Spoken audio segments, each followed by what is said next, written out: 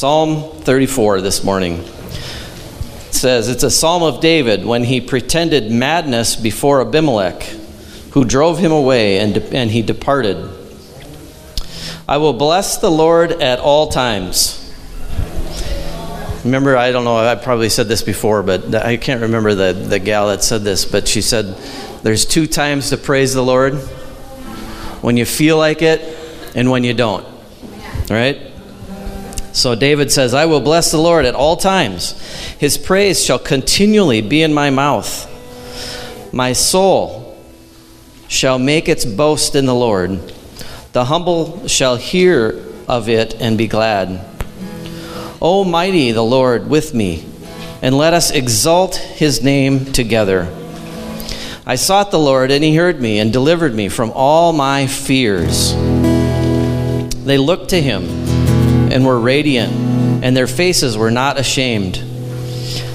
This poor man cried out, and the Lord heard him and saved him out of his trouble. The angel of the Lord encamps all around those who fear him and delivers them. O taste and see that the Lord is good. Blessed is the man who trusts in him. O fear the Lord, you his saints. There is no want to those who fear him. The young lion lacks and suffer hunger. The young lions lack and suffer hunger. There's power in this place already. But those who seek the Lord shall not lack any good thing. Come, you children, listen to me. I will teach you the fear of the Lord. Who is in the man who desires life and loves many days, that he may see good? Keep your tongue from evil and your lips from speaking deceit. Depart from evil and do good. Seek peace and pursue it. The eyes of the Lord are on the righteous.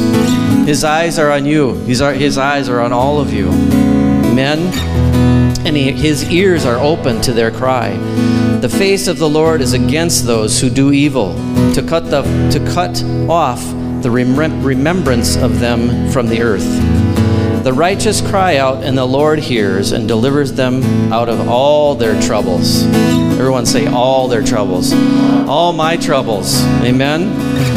The Lord is near to those who have a broken heart, and saves such as have a contrite spirit. Many are the afflictions of the righteous, but the Lord delivers them from them all, delivers him out of them all. He guards all his bones, not one of them is broken. Evil shall slay the wicked, and those who hate the righteous shall be condemned. The Lord redeems the soul of his servants, and none of those who trust in him shall be condemned. That's pretty good news. That's pretty good news this morning. That encourages me. I don't know about you. But Father, we thank you so much. We thank you, God, that you watch over us. You protect us, Lord God. You deliver us from all of our troubles. Not one of them can overtake us. Because you said you deliver us from all of them. So we thank you for it. We praise you and give the glory and honor in Jesus' name. Amen. Father, we do worship you this morning. Father, we thank you for your goodness and your grace. So the question that has been rolling around is there ever a time when he's not worthy to be praised? Is there ever a time? In Romans 8:37 it says, yet in all things we are more than conquerors through him who loved us. For I am persuaded that neither death, nor life, nor angels, nor principalities, nor powers, nor things present, nor things to come, nor height, nor depth, nor any other created thing shall be able to separate us from the love of God, which is in Christ Jesus our Lord. He's worthy always. Nothing can separate us from his love. Amen? Nothing. Father, we thank you that you love us more than we can even fathom, more than words can even say. Father, we thank you for your love, and we love you back. We love you back. You first loved us, Lord God, and we just are so grateful for everything that you do in our lives and through our lives. And we bless you and we thank you for it. In Jesus' name, amen. You have a word? And the Father says, I am the one and only God. You can see many other people worship many other gods, but I am the one true God. For don't you see, I am not just a man. I have received God. I am holy man and holy God. So I'm above every other power, principality, ruler, wickedness in high places. So worship me. Put your sights on me, for I am your God.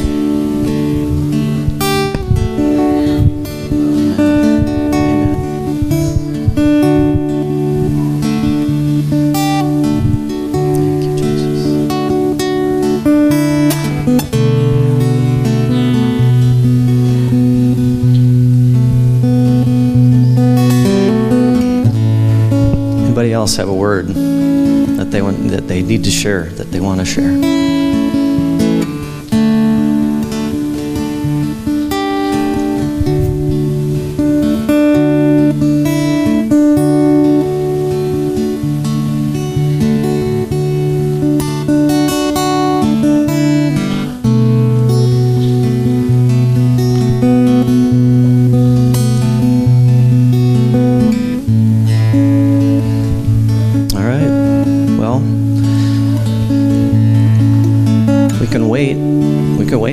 We can wait. Anyone else have a word?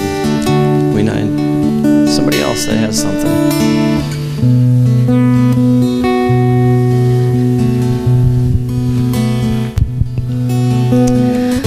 First of all, I just want to say how much I love you guys. I grew up in this church, and I know so many of you, and I love you.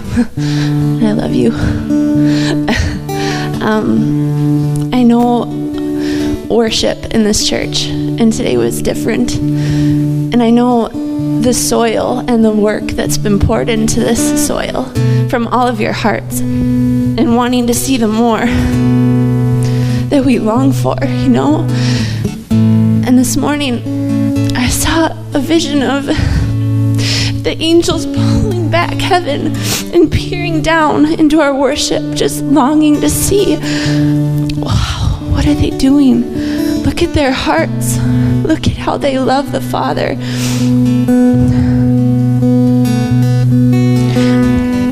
Just as we were singing, we love you, Lord. We honor you. You alone are God. You alone are good. But it's your lives. It's the lives you've built in Him. In your hearts. And today is just the beginning. But after seeing that, I'm like, how can we stop? How can we stop worshiping? So I'm here for it.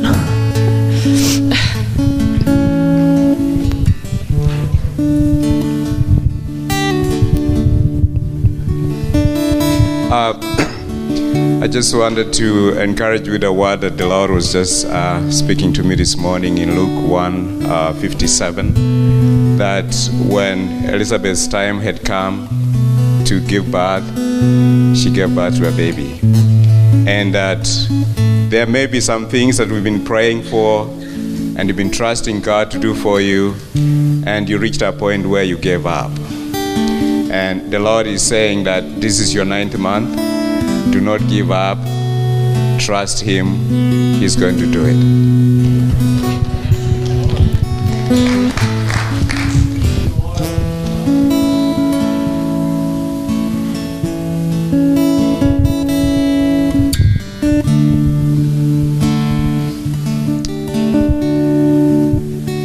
I got Pacific scriptures this morning, and scriptures are always rooted and grounded in one of the greatest things we have is truth. The scriptures that I heard, I will instruct and teach thee in the way that thou shalt go. And being confident of this very thing, that he which hath begun a good work in you will continue it until the day of Jesus Christ. Confidence in what God is doing in this church and through each individual here is a foundation that is being laid by the Word of God. But he will instruct and teach us. That is the power of the Holy Spirit. It cannot be replaced. It cannot be added to. It is power. The instruction and teaching of the Word of God is critical to the foundation. As Paul said, I have become a wise master builder.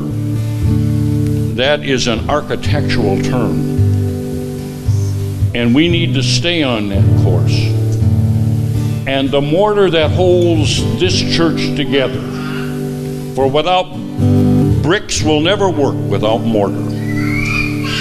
But love is the power that will hold this church together and take us places we haven't been and instruct us in a way we have not heard, where the instruction is coming from God and it is true, just, and accurate.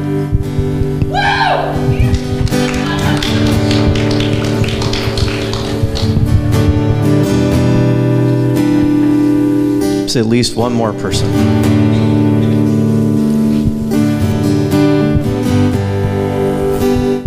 First of all, I want to say how much I appreciate the worship team. Worship is so important, you guys, and I know you all know that. But when we were worshiping, I heard the Lord say that worship is one place where we can get healing. And it's so important for us to enter into this kind of worship. And I'm so grateful for this worship team, and I just want you all to know that, and I want you all to know that how important you are.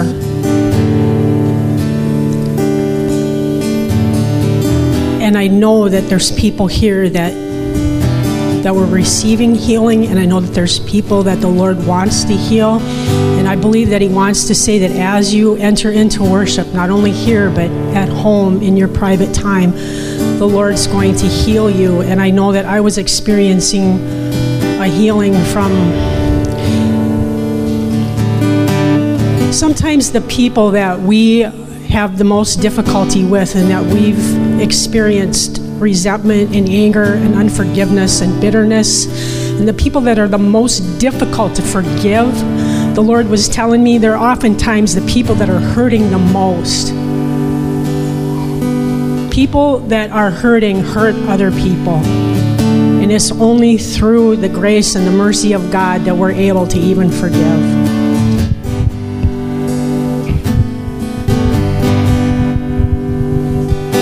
Jamie's got a song. We're going to go ahead and just worship a little longer. Is that all right? Thank you, Lord. Thank you, Lord. So for the last 45 minutes, hour, we've been magnifying God. That's what worship is. Worship is magnifying God. Now, have you ever thought of that phrase? I mean, you may have even heard somebody preach on that. When you magnify God, when you magnify anything, what do you get? What do you do? It gets bigger. And as we worship, we're magnifying God. Does that mean that God's getting bigger?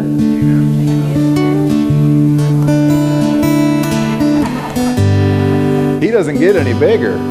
He's as big as it gets. He holds the whole universe in the palm of his hand. When we worship him, like we've been doing, what we're doing when we're magnifying him in our own understanding. By telling him that he is the name above every name. He already knew that. We're not telling him anything new. He already was. He already is the name above every name. When we say that He's the King of Kings, we're not telling Him anything new. He already was. He already is. When we tell Him that He can do anything, He doesn't go, wow, wow, that's amazing. You know, it isn't that we're telling Him something He didn't know. We're just reminding ourselves that that's who He is. And we're magnifying Him in our own understanding. So let me ask you a question. We've been magnifying God for an hour. We've been worshiping. We've been telling Him who He is. It's different in here. It's different in here than it was when we walked in. Why? Because we've agreed with what the Word says and that He is good. There was one of those songs where we were singing that He is good. Do you know what happens in the Bible when they sang that phrase, that He is good and His mercy endures forever? You ever just saw that in the Bible? Whenever they started singing that, stuff happened. There's something about telling God, you're good. You are good. When you tell Him that, it's not like He's going, wow, did you hear that? I'm good. No. What's happening is you're agreeing with what's already real, and you're magnifying, going, Lord, you're good.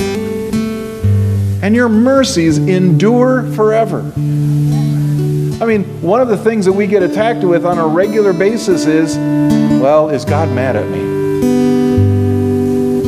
You ever wake up one morning and you just feel like God's mad at you? Or maybe He doesn't like you anymore. Or that He just barely tolerates, well, I have to love them, they're in my image. I guess I said I love them, I guess I have to. No, you can do that with your children, but God doesn't do that. God doesn't do that. He doesn't go, no, He loves you. And His mercy is new every morning. So it doesn't matter how much of an idiot you are. It doesn't matter how much you've screwed up. It doesn't matter how much you've blown it. His mercy is new every morning. But did that change? Did that change from when it was written in the Bible to this morning? No. But by quoting that, by saying it, you're dealing with it. And there are so many days I've had to start the day with, okay, God, I know your mercy is new today. So many times I've had to just say that.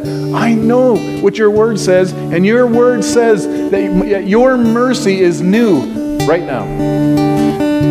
No matter how bad I feel, no matter how low I feel, no matter how useless I feel, it doesn't matter what I feel.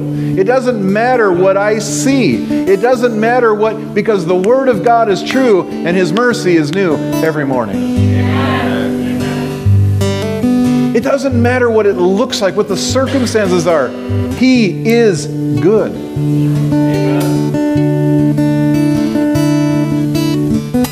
It doesn't matter what the circumstances look like. It doesn't matter what the statistics say. It doesn't matter what seems like reality at the moment. If He's giving you a word, this has all been building up to this. Is there anything He can't do?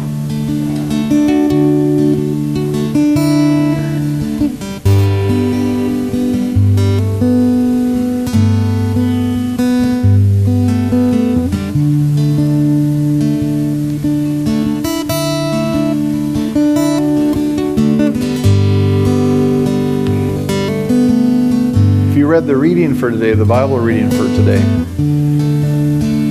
It's about God making promises to the Israelites. He made promises from Abraham right on down. Generation after generation. This is what I'm going to do. I am your God. If you work with me, if you obey me, if you follow me, if you do what I tell you to do, if you go where I tell you to go and say what I tell you to say, and you do all these things, then I'm going to take care of you. I'll supply your needs. I'll heal you. Amen. I'll protect you. I'll lead you and guide you. I will do all. If you do your part, I will do my part. And it isn't that he needs you to do your part for him to do his part. He could do his part, and he wants to do his part. It's just whether we cooperate, whether we believe him or not, whether we obey him or not, whether we follow him or not, that he will do exactly what he says he'll do. And we find ourselves in the reading from today in 1 Samuel 13, we find Saul facing an insurmountable problem. They wake up and there are 30,000 chariots heading towards them. Think about that just for a second. The chariot was the battle implement of the day. You know, somebody on a chariot could go faster, stronger, farther. They could attack in many ways.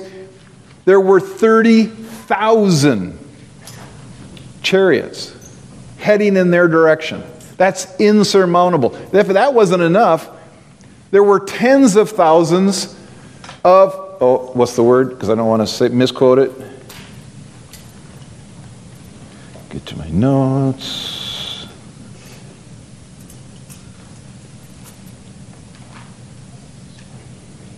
Wrong place. I'll get there. Just hang on. Oh my gosh, I'm in the wrong place.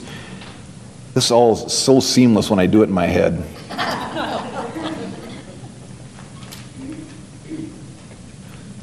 Verse 6. Go to 1 Samuel 13, verse 6. When the men of Israel saw that they were in trouble, for the people were hard pressed, the people hid themselves in caves.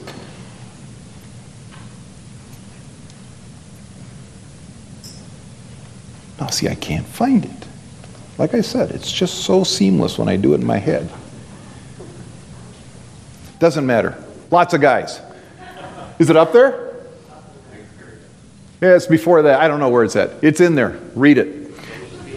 They are being attacked. They've got 30,000 chariots. They've got thousands of, and they have as more foot soldiers. Verse 5. Throw that up there. Verse 5. Back up one. There we go. 30,000 chariots, 6,000 horsemen. That's the one I couldn't remember. And troops like the sand on the seashore in multitude. They have tens of thousands of soldiers moving in their direction. Do you know how many Saul had in that moment? Do you know how many soldiers Saul had with him ready to fight in that moment? 600. Everybody else took off. Everybody else was hiding in holes, in caves and sepulchers. That's the word I use. They were hiding. They were afraid. They're running. They're dispersing. And Saul's standing there. Well, I'm the king. I got to do something. But they've got this insurmountable situation that they cannot, in the natural, win. It is impossible for them to win. And they're heading towards them. So what does he do? He does the right thing. He seeks God. He seeks the Lord. That is the first thing. If you ever find yourself in an insurmountable, if you find yourself in any situation, seek God. That is step number one. Seek God. And so he sought God. And Samuel says, I'm going to be there in 7 days.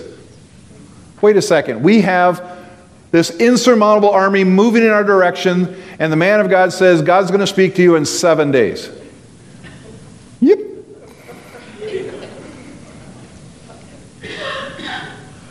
Why can't God speak right now? I need an answer right now. Come on, God, why can't you do it right now? Why can't you do it my way? My way is right now. No, I'll be there in 7 days. Every day they get closer. Every day more people leave. Every day. Back in chapter 7, if you remember chapter 7 of 1 Samuel, they had an army that was coming against them. They had a different army that was ready to attack. And they sought God. I mean, here's this beautiful example of when you got something going on, seek God. There was no way for them to win that one. Do you remember how many of them had to fight in that battle? In chapter 7, you have to look it up. You have not right this second, but look it up. Not one had to fight. They offered, Samuel did an offering, and while he was doing the offering, God sent a loud noise. That's all it says, is it was a loud noise. And they all fled. They didn't have to fight. All they had to do was chase them and kill them. So now here's this insurmountable army. Same guys, same people are involved. Saul, all of his men, Samuel, everybody else. Now they have this insurmountable, it is impossible for 600 men to withstand against 600 chariots. 6 chariots, probably. But there's 30,000 of them. And 6,000 horsemen and troops like the sand on the seashore. There is no way for them to, in the physical, to win this battle. It is impossible. It is impossible. There's no way you can do this. It is impossible.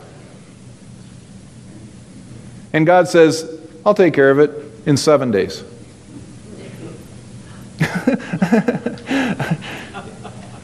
After day 1 is you need to wake up and go, His mercy is new every morning. His mercy. It's not fair. I don't like this. Day 2, it's even worse, because it's another whole 24 hours. You have to sit and think about why it's not happening now, why it's not solved, why it's not sorted out. What if He doesn't show up in 7 days? What if He doesn't fulfill His word? What if He doesn't do what He says He'll do? Day 3, 4, 5, 6. Day 7 rolls around. Saul has waited for 7 days. He has done everything. He's waited for 7 days. And guess what happens? On the 7th day. I mean, he said 7 days, right? He said 7 days. It's right there in the Word. Somewhere. Somewhere in there. It says 7 days. And what does the man of God do? He's late. The man of God is representative of God. He's late. Now you notice it's not the 8th day. It's still the 7th day. He didn't say when on the 7th day He was going to do it. So the sun came up. The army's still advancing. Saul's getting nervous. More people are leaving. More people are quitting. More people are running. And he starts getting nervous. After breakfast, they're still leaving. The army's still coming. No Samuel. Lunch. Afternoon snack. Second breakfast. 11sies. Afternoon tea.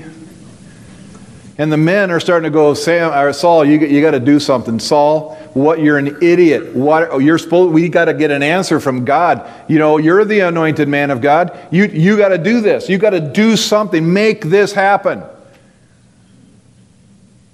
So Saul gives in to him, and he makes a sacrifice, which is not what God told him to do. He said, wait till Samuel gets here, and he'll offer the sacrifice. He gets done offering the sacrifice, and who shows up? Samuel. And he says, what in the world did you just do? Saul goes, I waited as long as I could.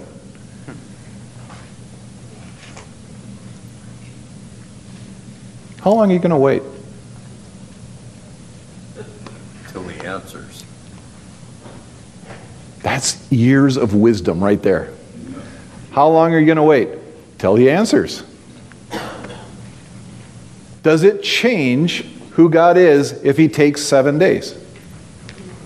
Or 7 years? Or 70 years? Or 700 years? Well, but you said that you would give you would do. He told Abraham, I'm giving this land to you and to all of your offspring. At the time of this, they have the land. They're in the land. They're occupying the land. Where's Abraham? He's dead. Which one of you said that?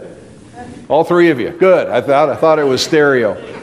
He's dead. How could he have given the land to Abraham?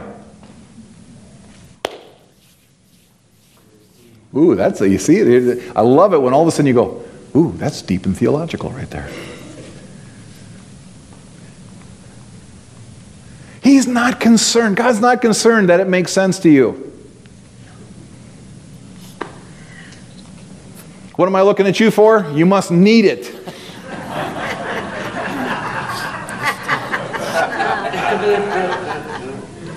That's why I'm looking at all of you. That's why I'm looking at me. Because we need it. He's not really concerned. He's not worried about, oh, I wonder if Greg understands everything that's going on. Of course Greg understands everything. No, he's God and he's doing what he's doing and he's going to do exactly what he said he's going to do. And it's going to work. Now, it didn't, in Saul's mind, he thought, well, God must be going to send another noise. Or hailstones. Or, all these ways that he's trying to figure out how this is going to work out. Do you know it didn't work out anything like anybody thought? Do you know how they routed 30,000 chariots, 6,000 horsemen, and troops like the number of the seashore? Do you know how they won that battle? Tune in tomorrow. Read your word. Read the story because it's the finishing of the story. No, I'll tell you now because when you read it, it'll mean even that much more to you. The Word of God is so awesome. Do you know how they beat? It's impossible to do with 600 men, right? But do you know how they beat 30,000 chariots, 6,000 horsemen, and troops like the sand on the seashore? Do you know how they won? Do you know the story? Do you remember the story? The story is this. Saul's son. Saul is still hiding with his 600 men. His son looks out over the valley and goes, he has a friend. He's got his buddy who's carrying his spear and his shield. He goes, so what do you think would happen if we went over there? And the young man goes, I don't know. I'm with you. Whatever you do, I'll do. So Jonathan goes, let's go.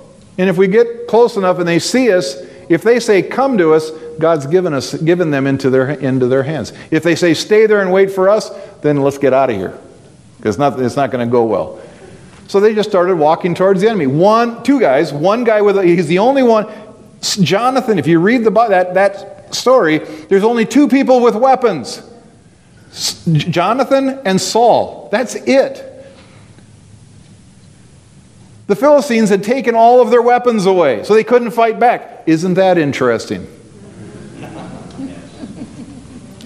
Not going to get political, or any more political. There's only two people with weapons, so the Philistines aren't worried about them. So you got Jonathan with one weapon and his buddy who's carrying probably a shield or maybe lunch. I don't know what he's carrying, but he goes, what do you think will happen if we go over there? His buddy goes, I don't know. Whatever you do, I'll do. Okay, let's go. So they start walking. They get halfway across the valley. The Philistines see them. And they said, hey, why don't you guys come up here? There are still 30,000 chariots, 6,000 horsemen, and more men than you can possibly see waiting for them. And they're going, they said, come on up. Okie dokie. Let's go. And they start going. There's still only one weapon. Jonathan gets there and starts killing people. 30,000 chariots, 6,000 horsemen, and troops like the sand on the seashore. Impossible. Absolutely impossible. And he starts killing people. When he reaches 20, the whole army freaks out and starts running. They just turn tail and run. They're gone. Okay. I really like God. He doesn't do it the way you think it's supposed to be done. He doesn't do it when you think it should be done. He doesn't do it why you think it should be done. He does it to give Him glory. So let me ask you again. I just spent the last 15 minutes, 20 minutes, magnifying God. What can't God do for you? Nothing. Practice with me here. Nothing. He can do anything. There's nothing He can't do. He is good. Amen? Turn to the person next to you and say, He is good.